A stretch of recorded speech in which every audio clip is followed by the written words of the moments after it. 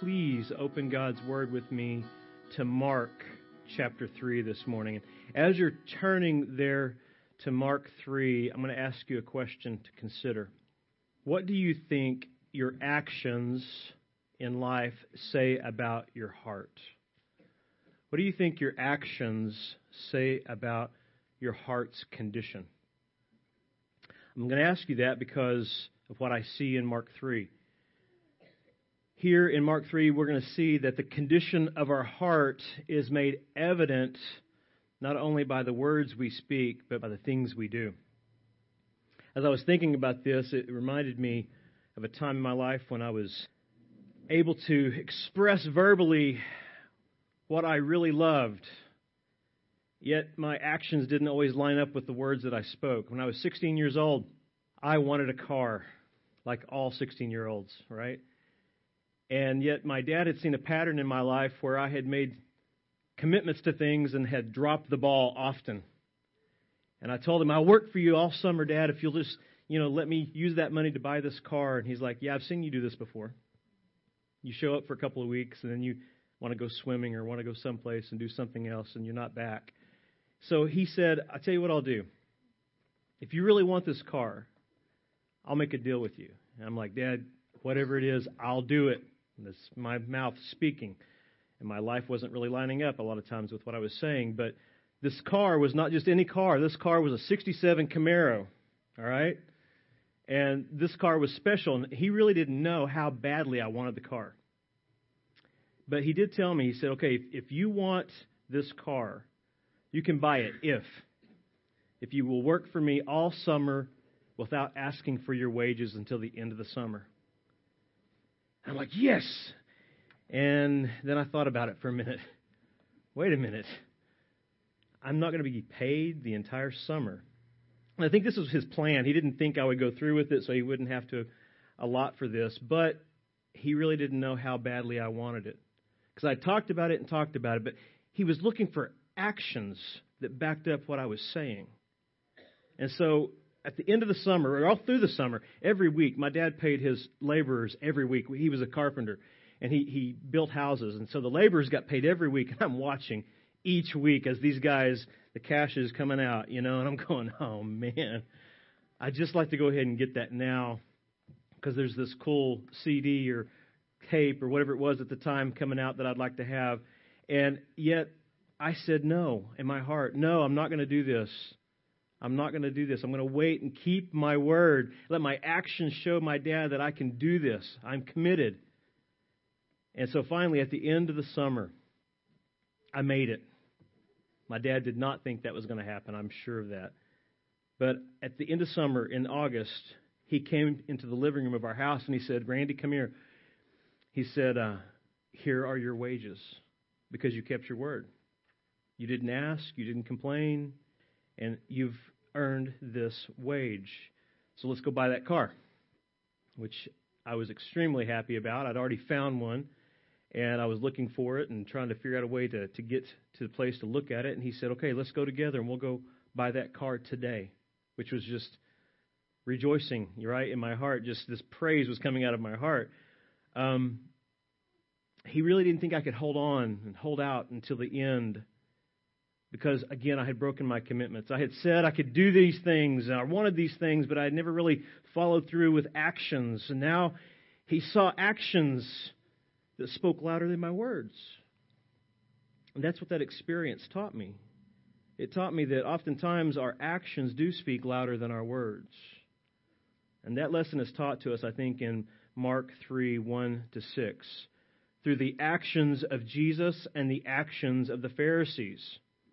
So if you would, listen as I read this text to you this morning. It says, again, he entered the synagogue, and a man was there with a withered hand.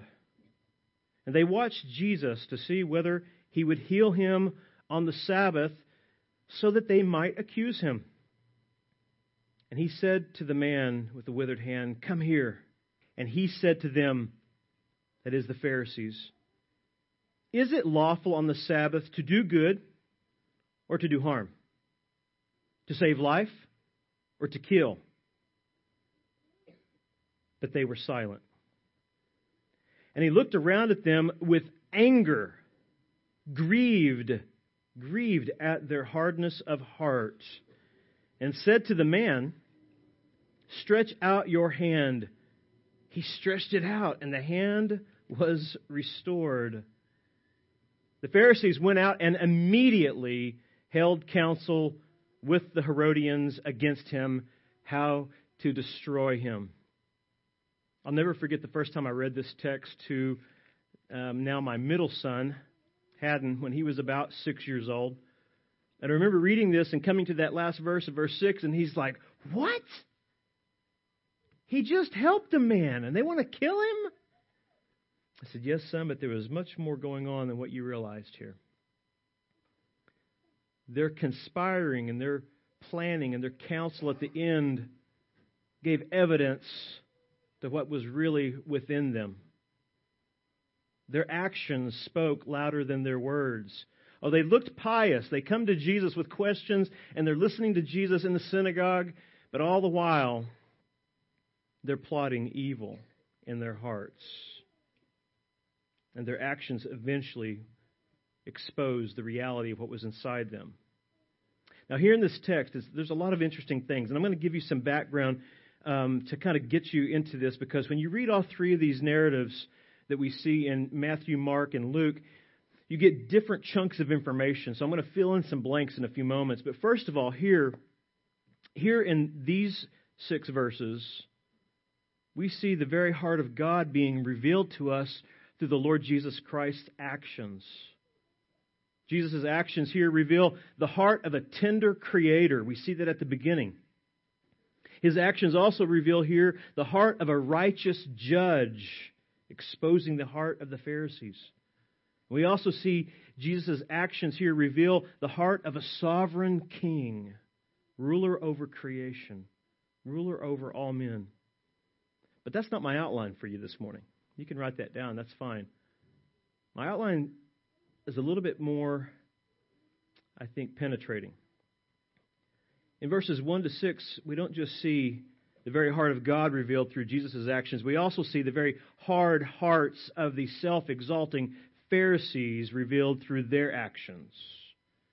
Here we learn that hard hearts are revealed by their actions. Hard hearts are revealed by their, number 1, calloused emotions, verses 1 and 2a. Hard hearts are also revealed by secondly, their manipulated interactions, verse 2b, their deception. Thirdly, hard hearts are revealed by hate-filled reactions, verses 4 to 6. This is a sign of a hard heart, a hard, withering heart. We have a man with a withered hand, but worse than that, we have men there with withered hearts in this setting. The hearts of the Pharisees were like the withered hand of this man in this narrative. Their hearts were shriveled up and dry and calloused and hard. And this is something that I think we need to be very careful to examine this morning, even as Christians. And I realize the context is about unregenerate religious men. But as I read through this narrative, it made me ask a lot of serious questions of myself. Is my heart hard in any way? Is it withering in any way? Do my actions in my life reveal the restoring and compassionate heart of Christ? Do my actions reveal Jesus, or do they reveal this self-exalting action of the Pharisees here? Do my actions reveal the withering heart of these Pharisees? Be honest with yourself. There are times now in your Christian life that you are not as sensitive, as concerned, as truthful, as responsive to Jesus and to others as you ought to be. Maybe as you were at the beginning. In time, you've grown cold. In time, you've been burned by people. So your heart gets a little bit calloused. You're guarding your heart, not giving it away. And I know this about myself. I know that I still have enough of my unredeemed flesh in me that I want to exalt myself from time to time, protect my personal interests, like the Pharisees were doing here. And I need to keep my heart in check. And there is no one better to keep our heart in check than the Lord Jesus Christ himself, right? I want my actions to reflect his heart as his disciple. So I hope that this will help you examine your hearts this morning to see if you have a withering heart that needs maybe the hand of Christ again to restore it.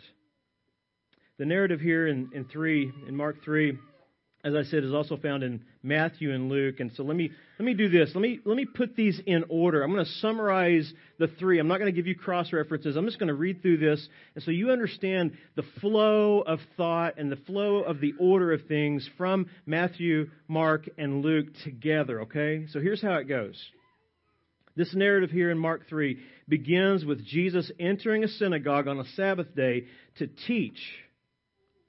And in that congregation, he immediately gazes upon or fixes his eyes upon a man with a withered right hand. Luke tells us, the physician tells us, that it was his right hand. Making a lot of implications from that, we get this. It was probably the hand that he worked with at some point in time. It was not a diseased hand. It was probably an injured hand, and it was his right hand. It was important to him, but it wasn't life-threatening. It wasn't as if he was dying because of this injury. It was an inconvenience. His livelihood was damaged by it, but he was not an emergency. Yet Jesus fixes his eyes on him as a tender creator. And in that same congregation, Jesus also has eyes fixed upon him by his opponents, the Pharisees and the scribes. Now understand this. As we read Mark, as you read the other accounts, you learn that they weren't there because they loved Jesus. They weren't there because he was a truth speaker. They weren't there to hear him preach because they loved God's word. They were there simply to test him so that they could find some way to charge him and put him to death. You remember last time in Mark 2? They wanted to charge him with breaking the Sabbath by partaking of the grain in the field on that Sabbath day so they could immediately stone him to death. This is in their heart when they're in this synagogue on a Sabbath, judging Jesus. But Jesus knows their hearts. He knows their intentions, and in time He will let them eventually reveal their intentions through their actions.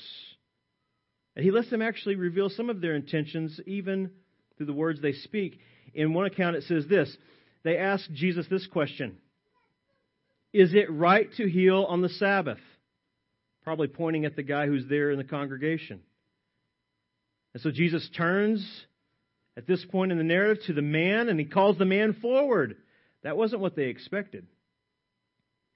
Jesus actually returns the question that they asked Him in a little more telling way. He actually asks them a question that expands and expounds upon the intent of the law of God. And He tells them, here's what I want you to tell me. You ask, is it right to heal on the Sabbath? Looking at this hurt man. I'll ask you this. Is it lawful on the Sabbath to do good or to do harm? To save life or to kill? Knowing what was in their hearts, He asked them this question. Here is the reaction. They remained silent. This is not a good silence. This is a bad silence. This is a silence that angers Jesus. He looks at them in anger, and He is grieved over the hardness of their heart, these accounts tell us. And so He gives another illustration in Matthew's Gospel about the value of a man's life being greater than that of a sheep that they would even rescue on a Sabbath. And then He answers the question they wouldn't answer by saying this, it is lawful to do good on the Sabbath. And then immediately, Jesus looks at that man standing before them with this withered hand, and He says, let me show you all. Stretch out your hand. And Jesus completely restored that man's life and livelihood. Now, you would expect the opponents to be amazed by a miracle. Understand this, there had been no healer in history up to this point. No prophet was a healer. Yes, there were some people raised from the dead, but no one was a healer of the defiled and the diseased. But Jesus was. You would expect them to be rejoicing, but instead, they're rebelling. They're furious. They're furious because Jesus just devastated their authority publicly. They thought they had trapped him. In his divine wisdom, he brings the man forward and says, let's make a public spectacle of this. Let me show you how good it is to do good on the Sabbath. So these men react to his goodness and his grace and his compassion because he had also convicted them. So they react by storming out of the synagogue and then conspiring with their own arch enemies, the Herodians, who supported Herod, the half-Jew king who actually supported Rome and their occupation. They combined forces with these men to put Jesus to death because Jesus was a threat to both their kingdoms. That's what's going on in Mark when you read these passages. That's the fuller story, okay? I paraphrase that for you, but that's what it is. So let's look at each of these verses here. And as we do so, let's examine our own hearts as we look into the heart of the Pharisees this morning, because I fear that there's probably far more of the Pharisee in me than there is Christ in me at times. First off, we see in verses 1 and 2 that hard, withered hearts produce calloused emotions toward those who are broken and discouraged. Calloused emotions. It says again, he entered the synagogue, and a man was there with a withered hand. And they watched Jesus to see whether he would heal on the Sabbath. They don't see the man with compassion. They see him as a means to their own evil ends, to conspire against Jesus. There's a sick guy. Let's exploit him. They had calloused emotions, but as you read the accounts, Jesus doesn't walk past the man. He fixes his gaze upon the man. He focuses on the man. He set his affections upon the man. So the first sign of a withered heart in the Pharisees and in us, I think, is revealed here. Calloused emotions toward those who are broken. The Pharisees were esteeming their man-made traditions above a hurting individual. And listen, church, we can do the same thing today as Christians. We can esteem our rituals, our routines, our system of doing church on a Sunday morning and bypass a hurting individual amongst us. Let that never be the case. Let it never be that we have calloused emotions for those who come into the congregation. But Jesus doesn't bypass the man. Jesus doesn't esteem man-made traditions above hurting individuals. Jesus esteems God's heart for the hurting above their traditions. These men look right past that broken man's problem because they had self-righteousness in their heart and it had hardened them. But that was not the case with our Savior. He is a tender creator, a compassionate creator. He had formed this man in his mother's womb. Think about this. He formed him, knit him together in his mother's womb. Only now to display how great his creative power was by restoring this man once again through his tender affections. In so doing, reveal the heart of God through his actions. Now, before I go further into this verse or into this text, we need to all stop and ask ourselves a question. We need to examine our hearts today. Do we have withering hearts, drying up hearts, hardening hearts? Here's a way to test it. Examine your compassion for the broken. Do your actions line up with your profession of faith? Your profession as a Christian? As a follower of Jesus, as a mathetes, a disciple, a learner of Jesus, do your actions line up with His actions? With His compassion? Do you react when you encounter broken people in your life with compassion or with callousness? I think we need to be very, very careful here, because sometimes we do get burned by people who are cons, people who want to manipulate, people who want to exploit the church, we become a little bit calloused about how we approach those who come in that may be broken. We're not sure of their motives. Listen, Jesus was willing to give His entire life for people who were risky. And He did so willingly because He had tender compassion. He had nothing to lose. They had everything to gain. So it should be with us as Christians.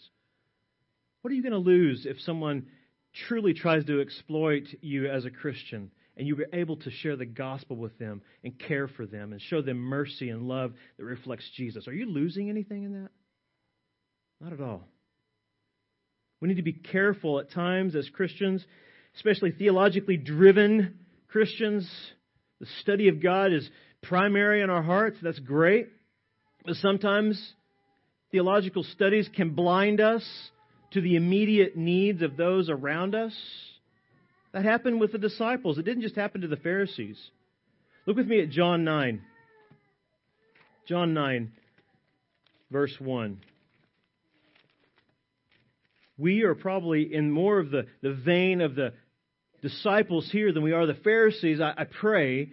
But nonetheless, these disciples here had a bit of a withered heart in this situation. They looked past a man's broken condition, trying to figure out a theological puzzle, but not Jesus.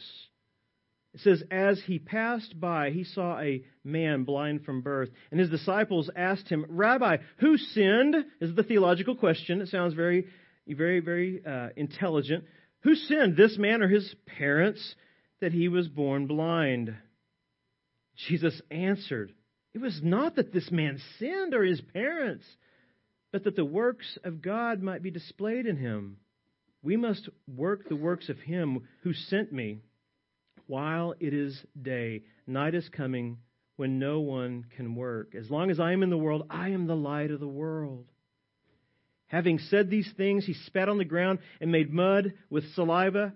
Then He anointed the man's eyes with the mud and said to him, go wash in the pool of Siloam. So he went and washed and came back seeing. The disciples saw a theological puzzle because their hearts were withering. Jesus saw a broken person because His heart was full of tender compassion. Examine your emotions in light of Christ's actions in Mark 3, 1-6. The blind man and the withered hand here of this man in Mark 3, I think, show us how compassionate our Creator really is toward His creatures. You would think that as the Creator of all things, sustainer of all things, He doesn't really get caught up in the small issues in life. A little bit of a withered hand, a blind man, that's going to happen in a fallen world. But no, our Creator, His compassion is personal. He cares about individuals, people, not just the creation in general. He cares about them specifically. And He acts on behalf of the broken. We need to remember that when we minister to others as well. We need to act on the behalf of those who can't act on their own strength. Now go back with me in Mark 3 and understand a little bit of the context here. As they're trying to accuse Him in verse 2, you have to understand this. There was no law in the Word of God that restricted the healing of the sick on the Sabbath. You know why? No one but God could heal people on any day. Only God could do this. But what the Pharisees tried to do is they took some Old Testament laws and they tried to reinterpret them to set up new guards, new guides. And what they said was, we're not worrying about healing. They weren't thinking about healing like miraculously. What they were thinking about, they could catch Jesus healing the man by like putting medicine on his hand, caring for him. They weren't thinking about the miraculous at all. These are unregenerate, religious, self-exalting, self-righteous men. They were concerned that he was going to give them medicine. They were going to help him physically in some way, not miraculously. And their law said that no one could receive medical help on the Sabbath unless they had a life-threatening condition. And they believed that obviously the man with the withered hand didn't qualify for that. So they realized that if Jesus tries to help this man, hold this man's hand, anoint it with oil, do something medicinal to it, he would be proven to be a Sabbath breaker. Well, they already knew the nature of Jesus was one of compassion. They expected him to go into action and do something about this man's condition, but they had no idea what he was actually going to do would bring them conviction. It would bring them even condemnation. They saw this broken man as a means to their evil ends, and it blinded their hard, calloused hearts to the reality of what was happening. It revealed how callous they really were by the way they looked at this man as a means to their end as well. But what they learned very quickly in this narrative is that their calloused reaction would eventually be exposed. Their calloused hearts would be revealed when the presence of Christ was there. When Jesus, the tender Creator and the righteous Judge of man, shows up, the hard-hearted among us will be exposed. Look at verse 2b. My second point here. In verse 2, the judge of man's thoughts and intentions reveal that hard, withered hearts produce manipulated interactions. Deceitful interaction. The kind of interactions that seek to destroy someone else's reputation to exalt oneself. That's what's happening. So you need to examine your interactions with others. Examine, are you manipulating people in your personal interaction with them to exalt yourself while tearing down their reputation? It's a sign of a withering heart. Think about this. Examine the nature of your personal interactions. Do you slander other people in order to exalt yourself at work, at home, with your friends? Or do your interactions with others line up with your profession as a Christian, as one who would rather see others exalted above yourself? That's what Philippians 2 talks about. The Lord Jesus considered others as more important than himself, and he gives us his heart so that we would be tender, so that we would reflect our Creator. So ask yourself that. Are you reflecting in your actions with others the heart of Jesus? Verse 2 reveals that Jesus knew what was going on in their hearts. This manipulated activity, this manipulated interaction they're having with him, trying to look pious and religious and have this conversation in the synagogue with him. He knew the intentions in all their interactions with him. He knew what was in their heart. Verse 2 says they watched Jesus to see whether he would heal him on the Sabbath so that they might accuse him. Jesus knew this. He knew their manipulated interaction with him was deceitful. It was to destroy him and exalt themselves. He could see this. He is the one who knows the heart of all men. He is the righteous judge and the tender Creator. Now, interestingly here, this manipulation that they thought was so clever only led to confirming Jesus' claim earlier in Mark 2 that he was the Lord of the Sabbath. The very giver of rest had came to man on earth. And so their attempt here at manipulation doesn't destroy Jesus' reputation at all. It actually helps confirm it. And do so publicly in front of all in the synagogue, which is not what they planned for. Jesus knew this. He knew this evil intention in their heart. He knew that it's time for me to put them to shame, to expose them. And that's what he does next. And He does it by doing this, showing compassion to the broken. Again, he looks at the man, and He calls the man this time forward so that everyone in that congregation could see what was about to happen. And that's really what happens here in verse 3. He says, and He says to the man with the withered hand, "Come here." Understand something. When Jesus says, "Come here," that's not a request. That's a command. Because His nature is that of a king. He calls him. And what's the man do? He comes. As it is when God calls you to salvation, you come. Jesus, after this man comes, Jesus asks His opponents a heart-exposing question.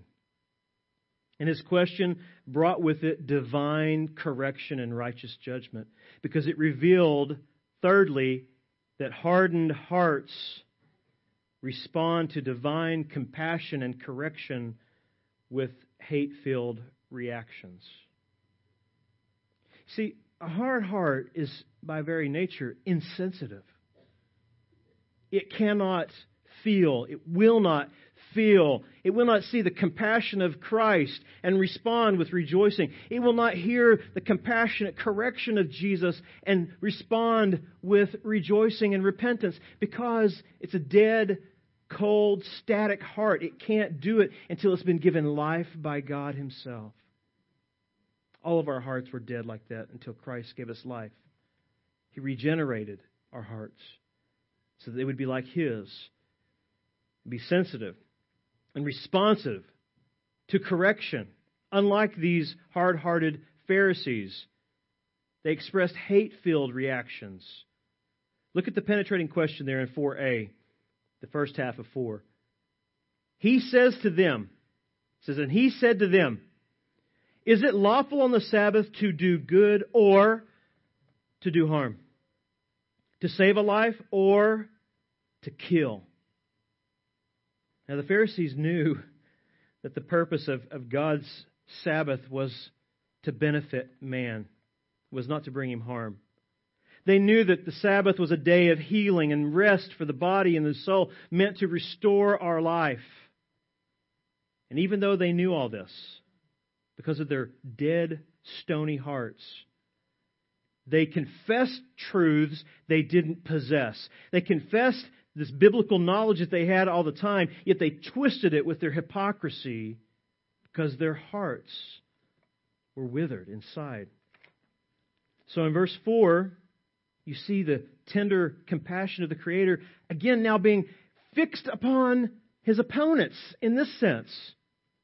He speaks to them about the Word of God, the truth of God. He's giving them opportunity once again to repent, to believe upon Him.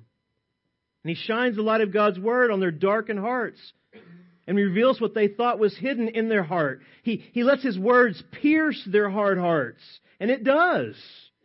You can tell by their actions that it pierced them, but not to the point of repentance, but to the point of rebellion. Exposing what was down deep inside was dead and offensive to God. Jesus, as their judge and king here, sovereignly reveals their evil desires and Sabbath-keeping hypocrisy. Think about what's happening here. When I read this week, I had read this passage numerous times in my life and recently in studying it, but I never got it. And all of a sudden it was like the lights came on. Oh my goodness! How could I have missed this? Here's what's happening. These opponents of Jesus, these Pharisees, these religious men, they're there in the synagogue on a Sabbath trying to accuse Jesus of breaking it because He's doing good and restoring a man's life and livelihood. But at the same exact time, His words penetrate what's in their heart and exposes it. At the very time that they're trying to accuse Him, they're plotting harm and murder in their own hearts on the Sabbath. So His question is quite a question. When He says, "Is it lawful on the Sabbath to do good or do harm? To save life or kill?" Oh, they know exactly what He is doing. Their hearts are being laid bare. They knew exactly what He was saying about them. Look how they reacted. to this divine act of correction and compassion toward them. Verse 4b, they were silent. That's the sound of a dead heart. It is silent. His question should have brought them to repentance, but instead it revealed their truly rebellious and dead condition. They would not repent. They were silent. Verse 5a said that this both angered and grieved the judge of man's heart. Verse 5 says, he looked around at them with anger, grieved at their hardness of heart. The Greek tense of this verb anger and the Greek tense for the word grieved here are two different tenses. His anger was for the moment. His grief was continuous. There was no reply. Do you see this? This is actually the compassionate act of Christ here. He is actually, again, just saying, look, I'm going to do this miracle. I'm showing you these signs. I am healing this man. I'm going to call him forth. I'm going to do all these things. You can repent. But on their own, they could never do that. And in their own hearts, they would not do that. They did not want to do that because in their own hearts, they were rebellious. Followers of their father, Satan. There was no reply from their hard hearts. Picture yourself in the synagogue when he's doing this. He asks them a question that penetrates their hearts, and then the room is silent. The silence was deafening. The atmosphere was tense. They should have been crying out, oh God, have mercy on me, a sinner, for plotting your harm and your murder in my heart. But instead, because they are dead in their sins and their trespasses, like we all were, they remain silent, defiant of their righteous judge and their sovereign king. But then that silence is broken in 5b. It's broken by the king's command, his compassionate command to a broken man. He says to the man, stretch out your hand. He stretched it out, and his hand was restored. There is no argument here about the power and authority of Jesus. But those who are dead in their sins and trespasses will not see because they cannot see.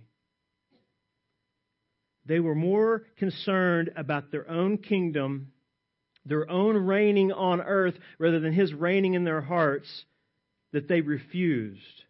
They refused these compassionate illustrations of His love and His mercy and His power and His sovereignty. Because of that, He judged them. Actually, their own actions judged them. Jesus' command, His sovereign command here, completely restored this man with a withered hand. And at the same time, it completely revealed the Pharisees' withered hearts. Here He is again offering an opportunity for them to rejoice over His compassion toward the broken and to repent over His correction because He is showing mercy to them.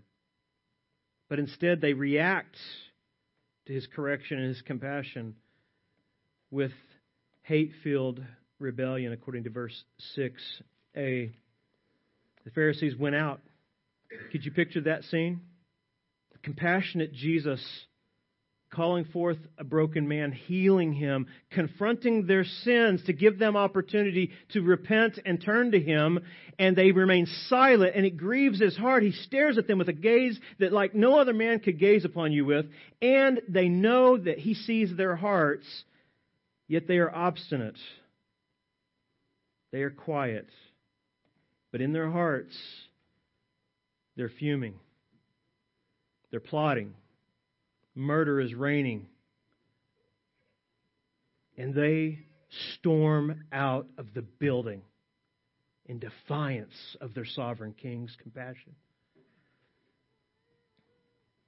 When I read these accounts, you think, how could they have been so blind? So hard, so cold, so dead. Saints, listen to this. Everyone in this room that is now a believer in the Lord Jesus Christ were just as dead and cold and hard as these men were, and as self-righteous and self-exalting as they were. But God, who is rich in mercy, He graced you through the work of His Son, who gave life to the dead. Think about that for a moment. And if you're here this morning and your heart feels cold and dead to the correction of God, the Word of God, let me just tell you, there is hope for you like there was hope for this man with the withered hand. The restorer of the withered hand can restore the withered heart. We're all testimonies of that here this morning. But let's do this. Let's examine our own hearts again. Let's examine our reaction to biblical correction like Jesus gives to these Pharisees. Do your actions speak as loudly as the word that you profess to love? What I mean is, how do you react to biblical correction? Do you act like the Pharisees? Do you storm out? Do you refuse to submit? Do you ignore it? Do you have a withered heart? Or do you react with repentance and joy at God's discipline of you because it means that you're His son, that He loves you? Or are you rebellious, refusing to take the wounds of a friend who comes to you and says, brother, sister, you are in sin. It's going to destroy you and it's going to bring reproach on Christ. Will you rejoice over that, or will you be defiant? Will you rebel against that? It's a good way to see if your heart is withering. How do you respond to biblical correction? Do you respond like a child of your Father? Even though it hurts for the moment to be disciplined, ask any of our kids when we do that. But as they grow up, their lives are much more prepared for this world because they've been disciplined. And it shows them how much we loved them when they were little. Do you rejoice over the Father disciplining you? And do your actions then speak volumes about His love and His Word that you love? Or do your actions speak volumes about your rebellion against His correction? Is your heart withering, or is it being restored by God's discipline? Now, in verse 6, the Pharisees' reaction spoke volumes about their hatred of God's discipline. Mark writes that they went out and immediately held counsel with the Herodians against Him, how to destroy Him, how to murder Him. Their hate-filled actions revealed their heart. It spoke volumes about what was inside of them. They had, again, the heart of their father, Satan. And it was reflected by their destructive nature. It was reflected by their plotting and their scheming in response to Jesus' mercy and grace that they had experienced in that congregation. And let me leave you something to think about here from 1 John when it comes to reflecting our Father, to see whether our hearts are withering, or being tenderized. Look with me at 1 John chapter 3. Your actions will reveal your heart as a Christian. And if you are a Christian, your heart will reveal the will of your Father. Verse 2, chapter 3 in 1 John, it says this, Beloved, we are God's children now, and what we will be has not yet appeared. But we know that when He appears, we shall be like Him, because we shall see Him as He is. And everyone who thus hopes in Him purifies himself as He is pure. Everyone who makes a practice of sinning also practices lawlessness. Sin is lawlessness. You know that He appeared to take away sins, and in Him there is no sin, meaning that the life-dominating, habitual, unrepentant attitude of your heart is no longer what it was when you were regenerated. Now you have the heart of Christ, and you love purity. You love the things that He loves. Verse 6 says, now, it says, no one who abides in Him keeps on sinning. No one who keeps on sinning has either seen Him or known Him. Little children, let no one deceive you. Whoever practices righteousness is righteous as He is righteous. Whoever makes a practice, this is your actions, of sinning is of the devil. For the devil has been sinning from the beginning. The reason the Son of God appeared was to destroy the works of the devil. No one born of God makes a practice of sinning. It's not the pattern of your life. It may be the mistakes that you face in life. It's not the pattern. You have a new direction you want to go. Because of this, God's seed abides in him. And he cannot keep on sinning because he has been born of God. By this it is evident who are the children of God and who are the children of the devil. Whoever does not practice righteousness is not of God, nor is the one who does not love his brother. For this is the message that you have heard from the beginning, that we should love one another. Church, if you are a child of God, saved by God the Son, your actions will testify to it.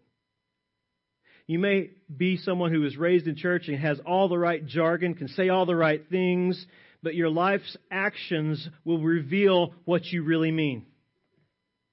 People will know you by your fruit. It doesn't mean that we are perfect, but it does mean that we have a pursuit. It means we're pursuing the glory of God by reflecting His Son to the world. That is our longing, our desire as Christians. And listen, if the heart of Christ beats in you, so will His compassion. And so will the correction that comes to you be a blessing. It'll be something that you rejoice in because it's a reaction of a regenerated heart to hear the voice of our Father and respond with thanksgiving for His discipline. But if that's not happening, if you don't see that pattern in your life, examine your heart to see if it is dead, or to see if God is giving you opportunity today to have it renewed, to have it restored to life. Is your heart withering? That's the question today. If you feel as a Christian that your heart is withering, let me give you the good news. Jesus can restore it. Look to Jesus. He can restore a withering heart just like He restored that withering hand completely. He can make it tender again because Jesus is a tender Savior of sinners. He is a righteous corrector of His children. And He is a sovereign restorer of His blood-bought people.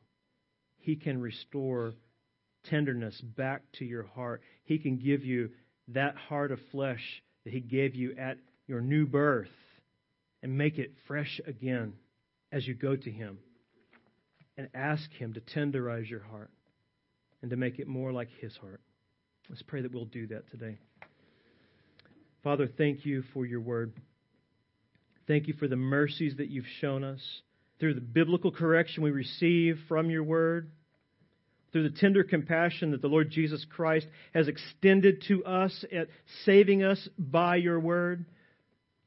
God, we thank You for Your Spirit that now convicts us, brings a righteous judgment against our sins, and causes us to rejoice in Your discipline. We thank You for that. But Father, if there are any people, I don't care what age, old or young, and they do not have a tender heart, the heart of Christ, and they feel conviction, and they feel judgment, and they feel at the same time Your compassion coming to them today, God, I pray that You would grant them faith and repentance to follow Christ, to turn away from their sins and to turn to the Savior, to trust in His atoning work in their place, dying their death, rising victorious for their sake and granting His righteousness to them by your favor, by your free grace. Lord, I pray that you would grant that to them today so that they would be saved and Christ would be glorified. I pray that today in Jesus' name. Amen.